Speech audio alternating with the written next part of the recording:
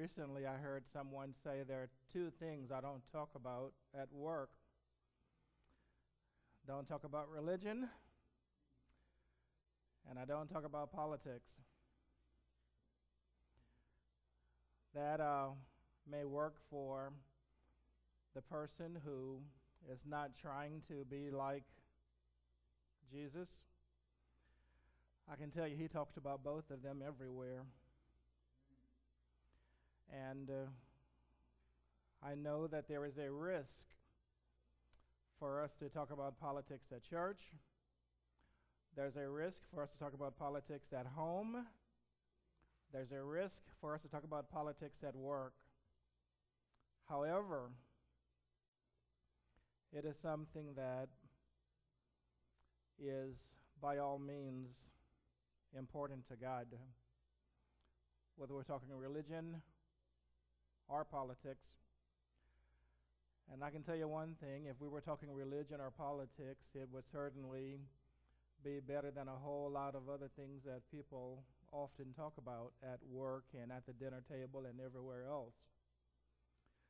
And so we are going to talk a little bit today, beginning today, I should say, about politics, because we do have a major election coming up, and God calls us to be involved with our society. I think that sometimes Christians try to avoid their involvement with the fallen world around them. We would like to establish Christian schools so that our kids don't have to be in places where there are non-Christian kids and ideas. Sometimes there are Christian colleges with a similar philosophy that I don't want my children to have to be around all of this non-Christian stuff. However, what I see in the Bible is that there was a lot of engagement with the culture. I certainly don't have anything against Christian schools and Christian colleges. We send our kids in their younger years to Christian schools, and that wasn't so that they could avoid all the worldly influence, but it was so that they could get a biblical worldview in their younger years. And so we did that, and we don't have an issue with that.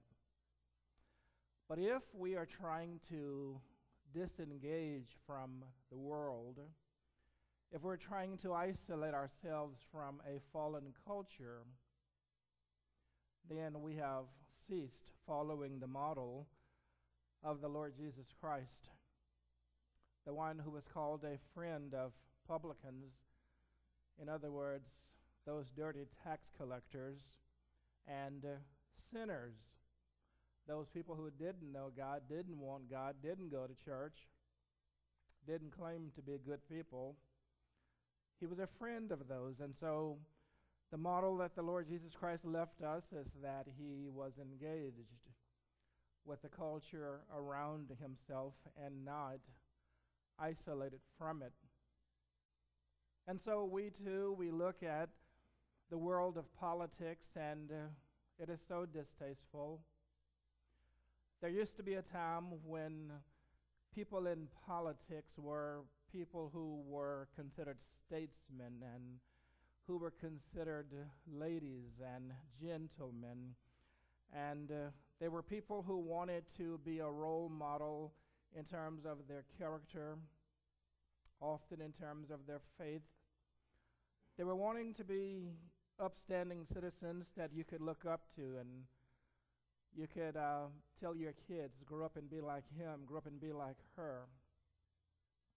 So much of that has changed in our culture, and politics has become a mudslinger, has become a dirt fight. And It's like everybody's hands pretty much are filled with mud where they are slinging at the opponent. It's distasteful to watch what is going on and distasteful to listen to all of the rhetoric and all the lies and misrepresentation. Politics used to be more about let's vote for the best of the best. And now sometimes it is we got to choose between devils, and which devil is it that will take us to hell the slowest? Which one will take longer to wreck the country? And often we're having to make difficult choices. And even in the midst of difficult choices, God still calls us to choose. And so I'd like to read a reminder verse to you, and then we'll pray. Here is what God says. God says, you.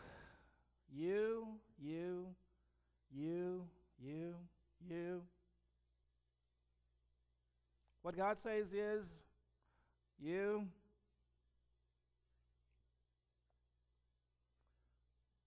the salt of the earth. You're the one that's supposed to be the unique flavor that is different than every other flavor.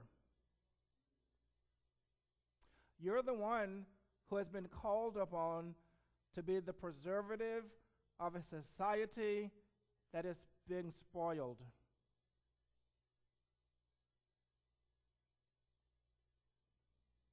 You are the salt of the earth. You're the one who has been called to be something that is totally different than everything else around you. You're the salt of the earth. And he says, but if the salt loses its saltiness, if the church stops being distinct from everything around it, if the church stops being the preservative of society, if the church stops being the defense of morality and godliness and the example of good, if Christians stop sticking out like sore thumbs, if they stop being unique or in the estimate of some weird, strange, otherworldly, however you want to phrase it, if the church stops being that unique entity that is different than everything else in the world, if the salt loses its saltiness, how can it be made salty again? And what that is saying is that if the church ever stops being that unique entity, if we ever stop being the immune system of the nation, if we ever stop being that light that is set on a hill, how can we ever regain that position again? If the church is ever in a position where it's no longer that trusted entity in the world, if the church is no longer that beacon of morality, if the church is no longer the place where people feel, if I can't go anywhere else, I can go here and find help and hope, and I can find answers, and I can find acceptance and forgiveness, and I can find love. If the church ever loses that identity, how can it ever get it back again?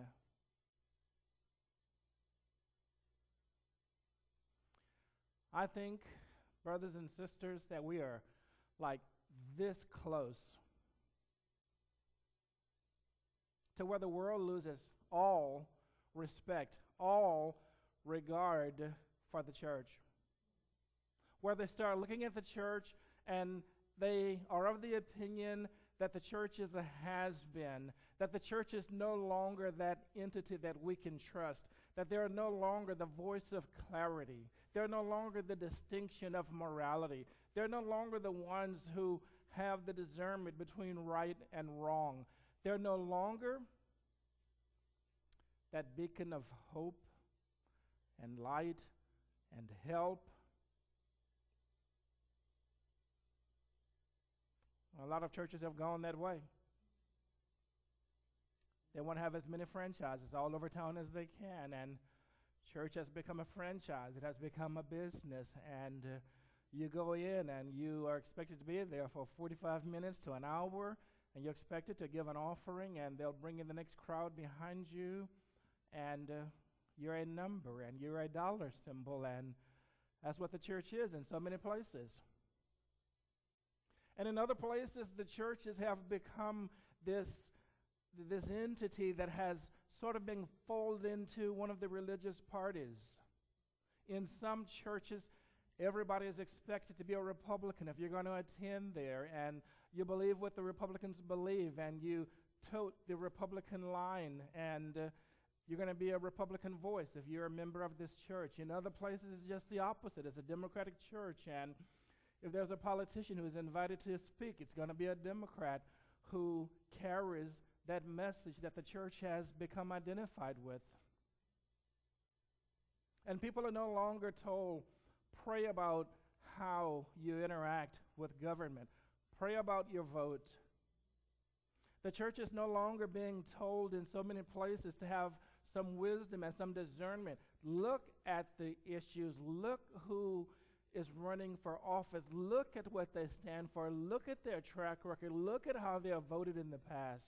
Take into account how they're going to vote in the future. Take into account your biblical values and the kind of society that God is calling us to be a part of, and how do you best effect that outcome as you involve yourselves in politics.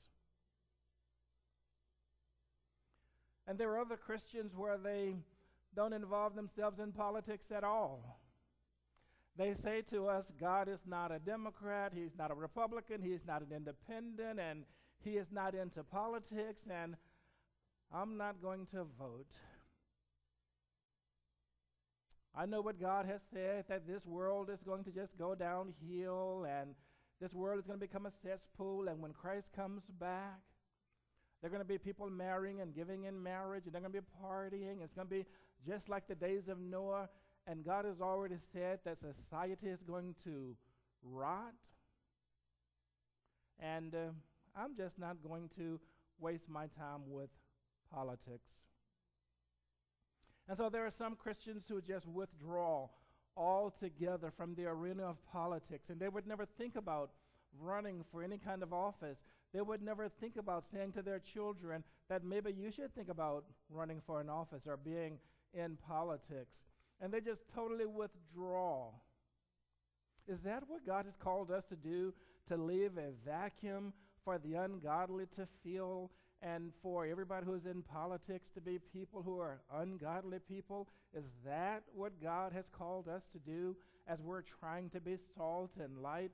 The preservation of society is to withdraw from the public arena? Of course not.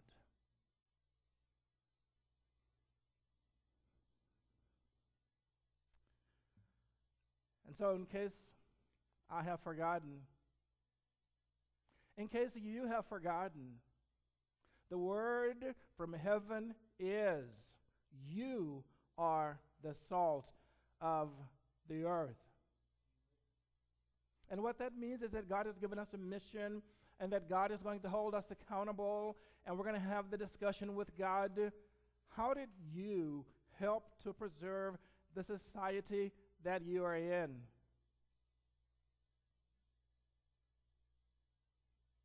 The idea of some is it's not worth preserving. Let's set everything on fire. Let's just destroy the whole place. That just doesn't match what God has said. Even when the people of God were going into captivity in Babylon, do you know what God said to his people? Seek the good of the place where you're going. Why? Because in their success will be your success. If they do well, it's going to trickle down to you, is what God says.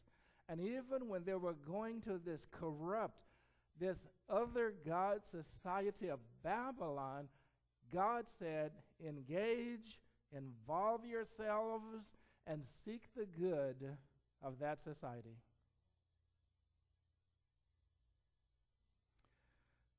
Let's pray, shall we?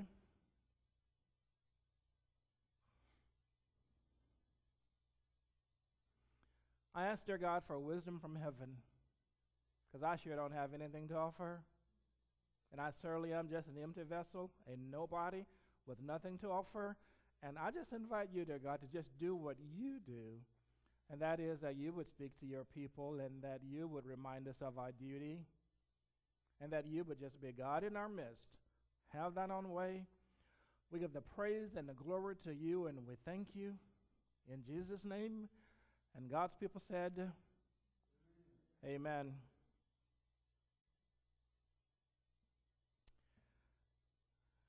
And so, if you'll join me in Matthew chapter 17.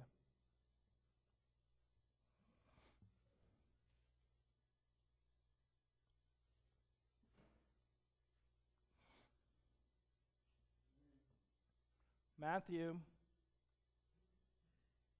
chapter 17.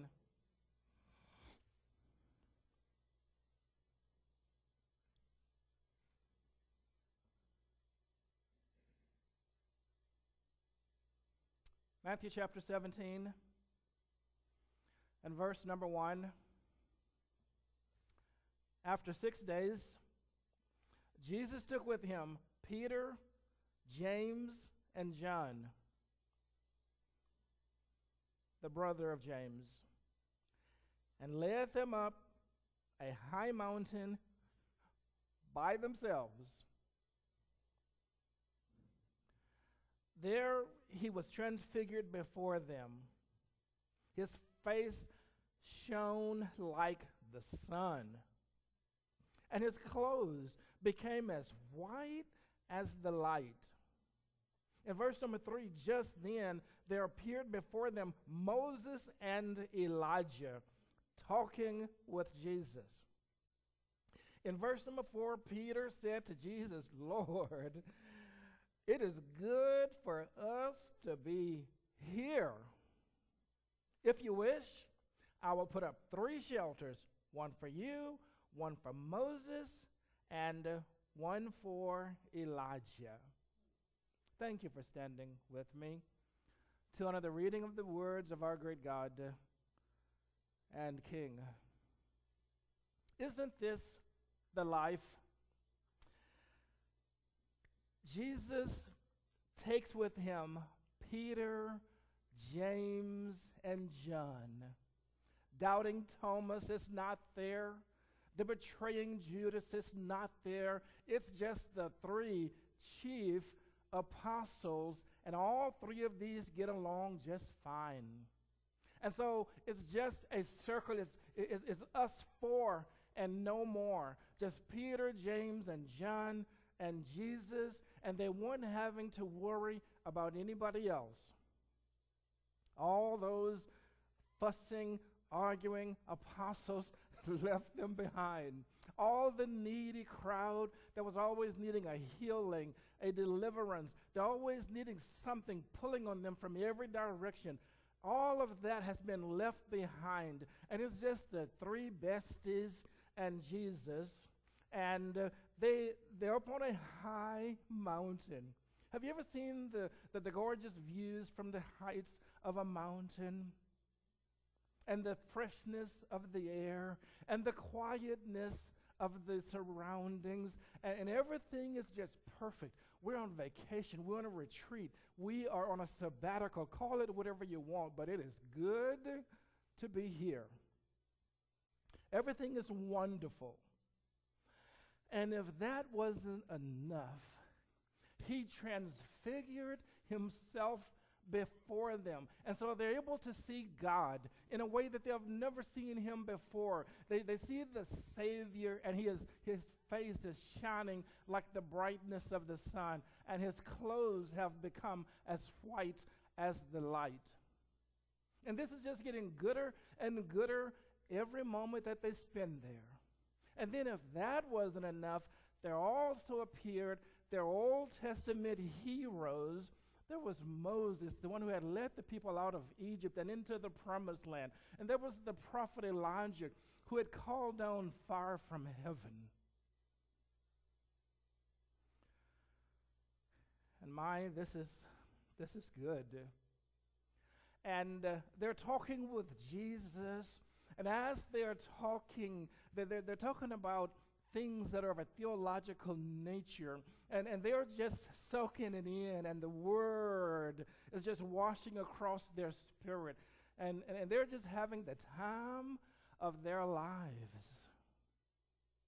And they're not having to put up with any of the stench of the world. They don't have to think about taxes and politics and crime and need and ministry and service and none of that. They are just having the time of their life. And that's the way everybody wants it.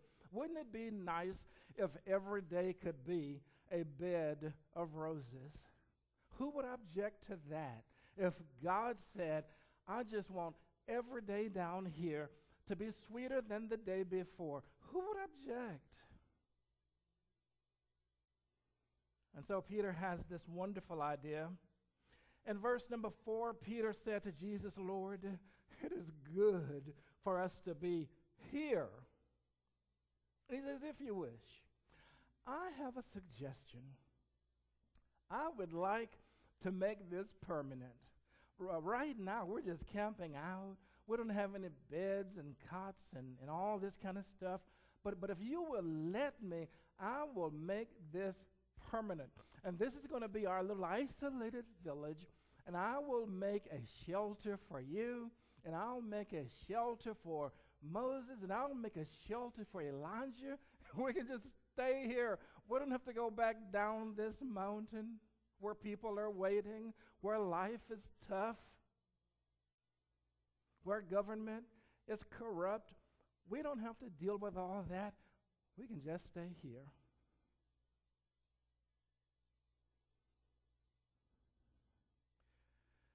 Do you see what he is saying? What is said in verse number 5? In verse number 5, God said, shut up. In verse number 5, while he was still speaking, a bright cloud covered them, and a voice from the cloud said, this is my son, whom I love. With him I am well pleased. Listen to him.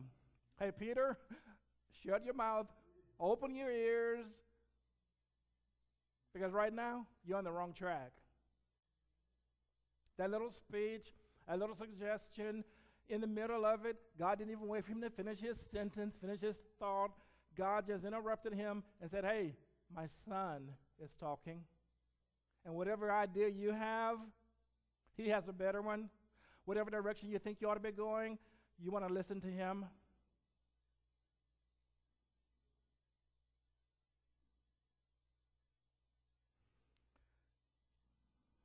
And so,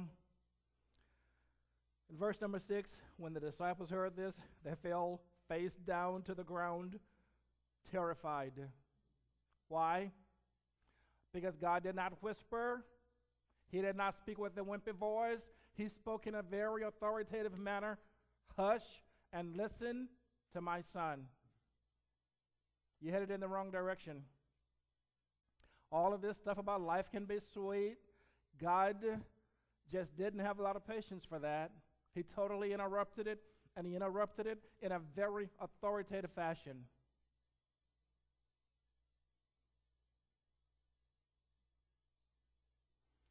And I know some of us have been praying, Lord, why can't life just be sweet? Why can't life just be easy? Why can't we just take it at leisure as Christians and just enjoy the blessing of the Almighty? Why can't we just avoid all the tough stuff and all the dirt and all the stuff of life? Why can't we just stay here? And so they fell face down to the ground, and now Jesus, he comes in. Verse number 7, but Jesus came and touched them. Get up, he said. Don't be afraid. When they looked up, they saw no one except Jesus. Hey guys, Moses, Elijah, and all this tabernacle stuff, and on the mountain, that's not the calling. There are going to be high times. There are going to be those times when there's the connection with God, but that's not the norm of reality. The norm of reality in verse number 9, as they were coming down the mountain, leaving the retreat behind and all of the high times and all of the escalated views where we can see all over the city and hear the sounds of the mountain and the winds blowing through the ravines, all of that kind of stuff, that is not the norm. The norm is we don't live up here, we live down there. And in verse number 9, they're going back down to re-engage, to be a part of government and to be a part of all the things that were happening, to work and to labor and to get their hands dirty and to meet the needs of the people.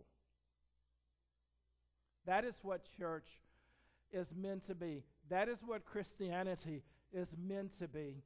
It's meant to be a people who are engaged, a people who are working, a people who are trying to do everything that we can to preserve the society that we live in. Why? Why is it that even though the whole world is going to burn, that God wants us to preserve society and to do good to all men, and especially of those of the household of faith? Why? Because when God says he loves people, he loves people. God is not emotionless about the person who can't pay their rent.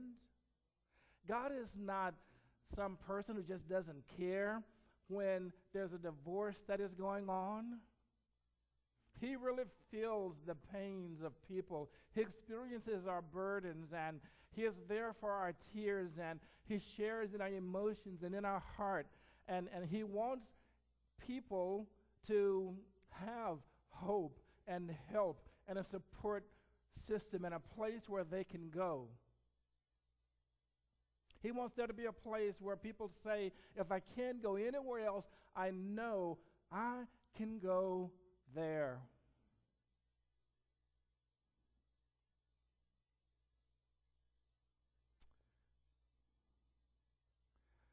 Did you all know that I used to pastor full time? I did it for like 5 minutes. Did y'all know that I was a full-time pastor? I was at the church full-time. Did y'all know that? It was about 5 minutes or so. I was up here one day, and one of the former members I hadn't seen in a long time came by. And he said, Pastor, I just needed to come by. I'm just so glad you're here. I just needed you to pray with me. Because I got to go do something, and I got to go right now. And I just need God's protection. I just need you to pray with me.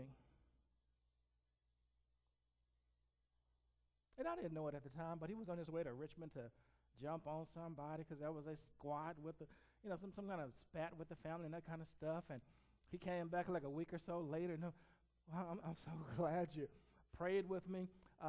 I didn't win the fight, but I didn't get beat up too bad, and and I just thought to myself, as ridiculous as that was,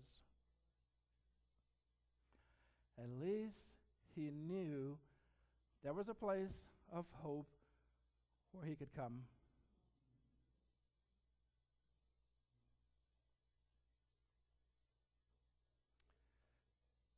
At some point,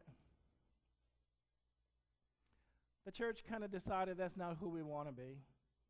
We don't want to be that place of hope. We just want to be this place where it attracts 1,000 people, and we can get the money from them, and we can have commercials and advertising. We can be a business. And, at some point, it seems like the church overall just shifted its mission. And now it's no longer about reaching the lost and giving hope. It's about being this cool place where people just come and veg out. They're not really looking for God, but they can feel comfortable in their sin. And it just became this mushy, off-mission place. And people come just to get my needs met, and I just want to get what I need. And it's not about you, and it's not about serving, and it's not about sacrificing. I just want to come for me. You know what I mean? It became this place where it wasn't anymore about engaging with people and serving people and about preserving our society.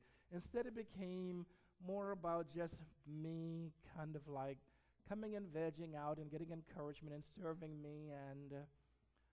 And that's the kind of, that was the kind of turn that Peter was trying to make. Let's just make this about us four and no more. Forget the muck and mire of life. And God the Father interrupted and said, shut up. And God the Son said, get up and let's go back down. And sure enough, that was waiting for them, a case of demon possession, and ministry was back to normal. And in that same chapter, as we're getting back to normal, if you'll skip down to verse number 24, I want you to see the involvement of Jesus and his disciples with government. Jesus is the Son of God, and he is the Son of David. That means that Jesus theologically and legally had the right to be the government rather than submitting to the government. And to prove that point, when he comes back in Zechariah chapter 14 and lands on the Mount of Olives, the whole mountain is going to split in two. And it's going to be the ultimate statement of human history where he says, I'm back. And he's going to be king above every king and Lord above every Lord. And he had that right, that same exact right at his first coming. But instead, he submits to the government and cooperates with the government because he was modeling what we are to do. And so there in Matthew chapter 17 and verse number 24, it says, after Jesus and his disciples arrived in Capernaum, and that's where his ministry sort of gravitated toward once they became hostile to him in Jerusalem. After Jesus and his disciples arrived in Capernaum, the collectors of the 2 drachma temple tax came to Peter and asked, doesn't your teacher pay the temple tax? And they would just set up their booths, their tax booths, wherever they decided, and they would just collect taxes. They had the Jewish taxes, they had the Roman taxes, and everybody wanted to overtax everybody who came along. And so they're looking at Jesus, and they're looking at his disciples, because they were the ones who were unique. They were the ones who were the trendsetters, so to speak, when it came to the program of God. They were the ones who were showing the way. And so somebody asked a question, doesn't your master and his disciples, don't they participate in the temple tax?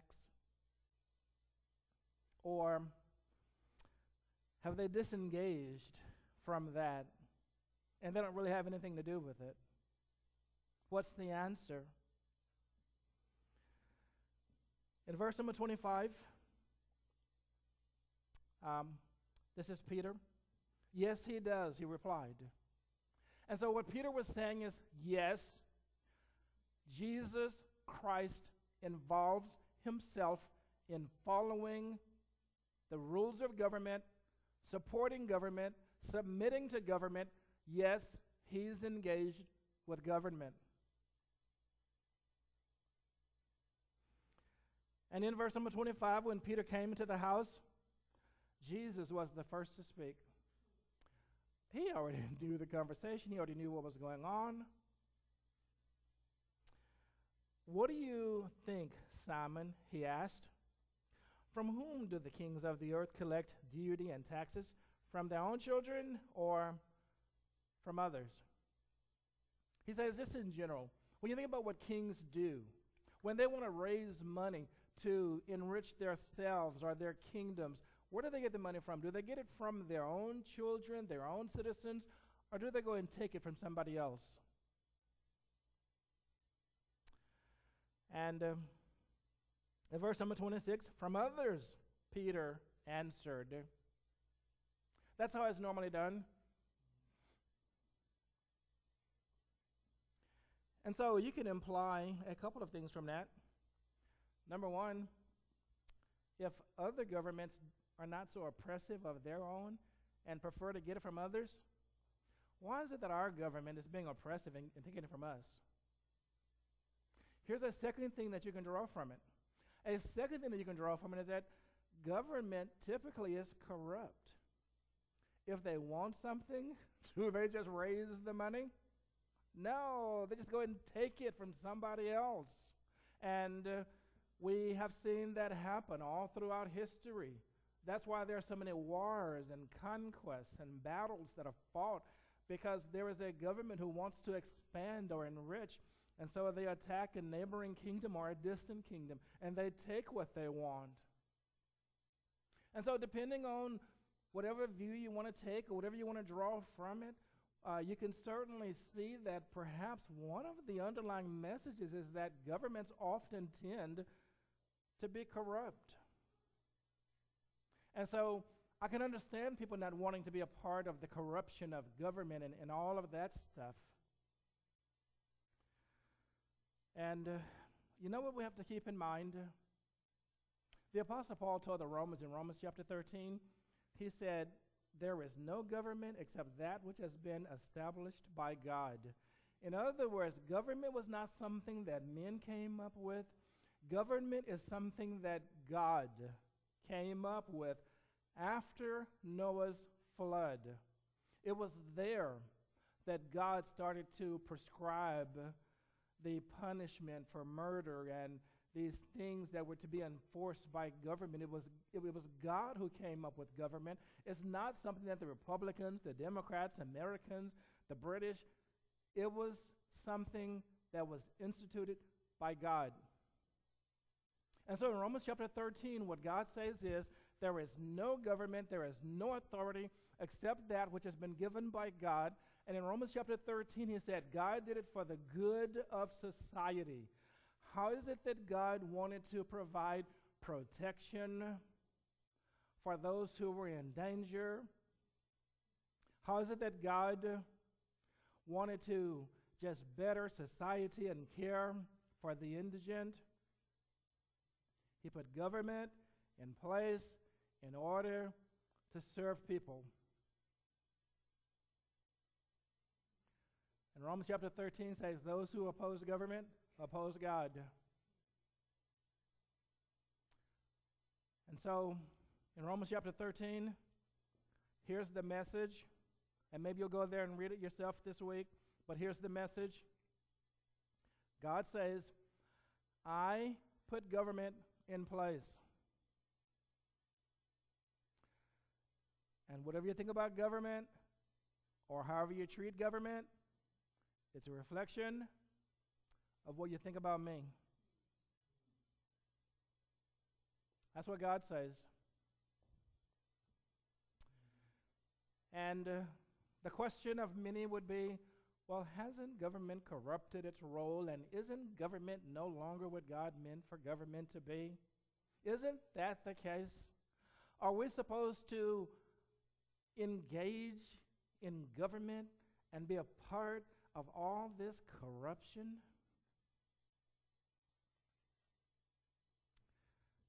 The answer is, if we don't fix it, who's going to fix it?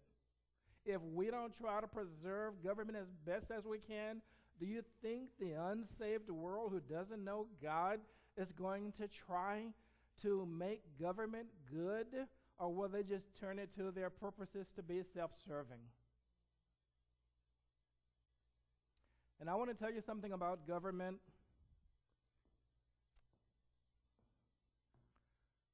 that has really gotten the attention of a lot of people, and it's this. If I vote for the right people, I can vote benefits to myself. And instead of government being the entity of good for society, people want to take government and turn it into, what can I get out of government? You can be somebody who is a Democrat, and you can say, if I vote for Democrats, I'm going to get these benefits. You can be somebody who is a Republican, and you can say, if I vote Republican, I'm going to get these benefits. It can work no matter which party line you're talking.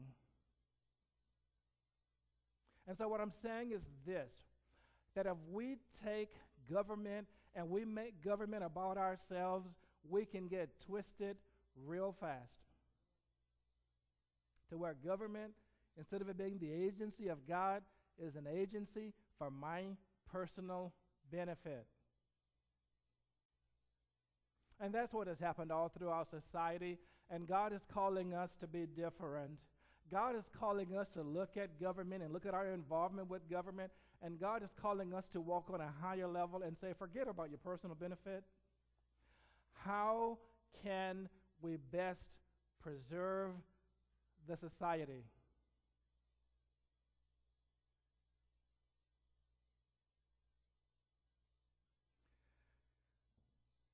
And so in Matthew chapter 17, Jesus said to Peter, I want you to make sure that you pay the taxes. Do it for me, do it for you, and I'm going to give you the money, and you take it, and you pay the temple tax, because we are not opposed to government. Government has a job, and so we want to give taxes to government so the government can provide the good for the people. Is there corruption? Yes. But is there still a role for government to play? Yes. And just like God holds individuals responsible, God holds politicians responsible. But I want you to pray about something this week. I want you to pray about this. When you look at this whole thing of politics, what does God want our response to be? Does he want us to just wash our hands of it and say, forget all that, it's just a bunch of mess? Does he want us to pray about how my benefits can be better if I vote for certain people, and I need to vote my pocketbook, I need to vote business principles? What is it that God wants us to be taking from this? How does he want us to model what Jesus would do when it comes to things like an election? What are the issues that are those issues that God would be most concerned about? Is God concerned about the ills of our society? Of course he is. That's why he put in place prohibitions against all of those ills that we're facing. Of course he's concerned. And sometimes we have to think through the issues, and we have to think about, so what are God's priorities? This is what the Democrats are offering. This is what the Republicans are offering. And if I have to choose between these two, which one is it?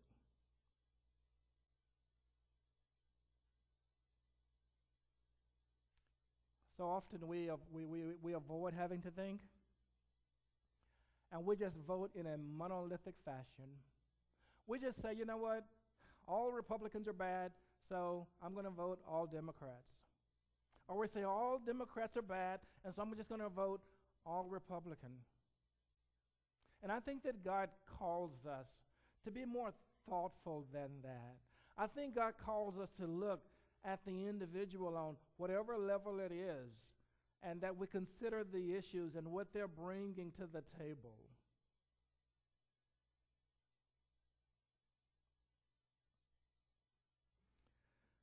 And I think we have to look at the issues, and we have to prioritize the issues. Is there corruption among the Republicans? Oh, yeah. Is there corruption among the Democrats? Oh, yeah. Is there corruption among the independents? Yep. And so what are these different areas of corruption and being outside the will of God and going in the wrong direction? And which ones are the really big issues that'll get an immediate response from God and bring judgment on this nation? And what are the smaller issues? And I don't mean small, I mean smaller by comparison to those instant show-stopping issues.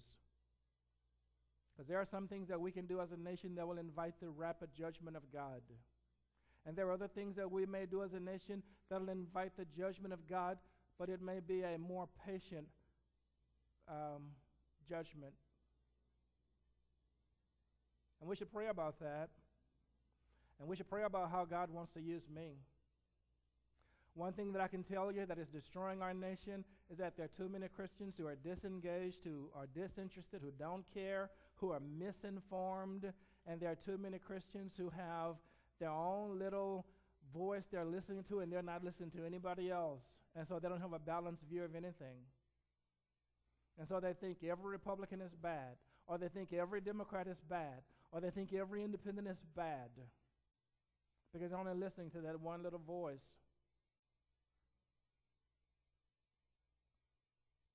And there's more than one voice out there. There's more than one opinion out there. And God wants us to be involved. So do I think for 1 minute that how I vote is going to change the outcome of the election? No. Do I think that for 1 minute how my family votes is going to change the outcome of the election? No. Do I think for 1 minute that how our little church, our tiny little church, votes is going to change the outcome of the election? No. But I think how I vote is going to change the outcome of my judgment when I stand before God. I think that when my family members stand before God, it'll change the outcome of their experience on the day of judgment. Why? Because God said, you're the salt. That's why. And so, yeah, we need to talk about salt. We need to talk about politics. We're not inviting very many people to church these days, and maybe we are, and maybe they're not coming. But I'll tell you one thing. We need to keep inviting. And there are people who need this kind of information on what Christians ought to think, how Christians ought to be involved when it comes to politics. Let's pray, shall we?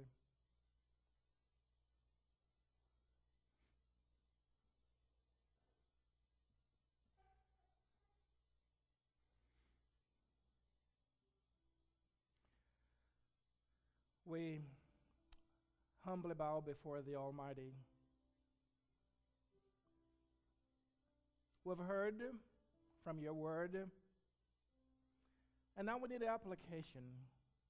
It's so easy for it to go into one ear and out the other.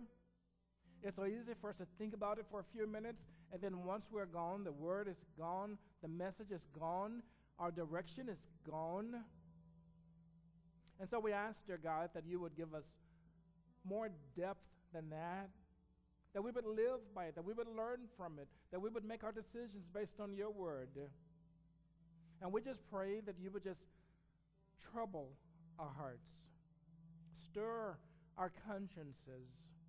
We pray, dear God, that you would just reform our minds after the image of the mind of Christ. Help us to be salt and light, to be different, to be unique, to be an altogether different voice, to be the beacon of light and hope. We pray, dear God, that you would call us back to the high position of being the light that is set on a hill. We pray that we would just understand how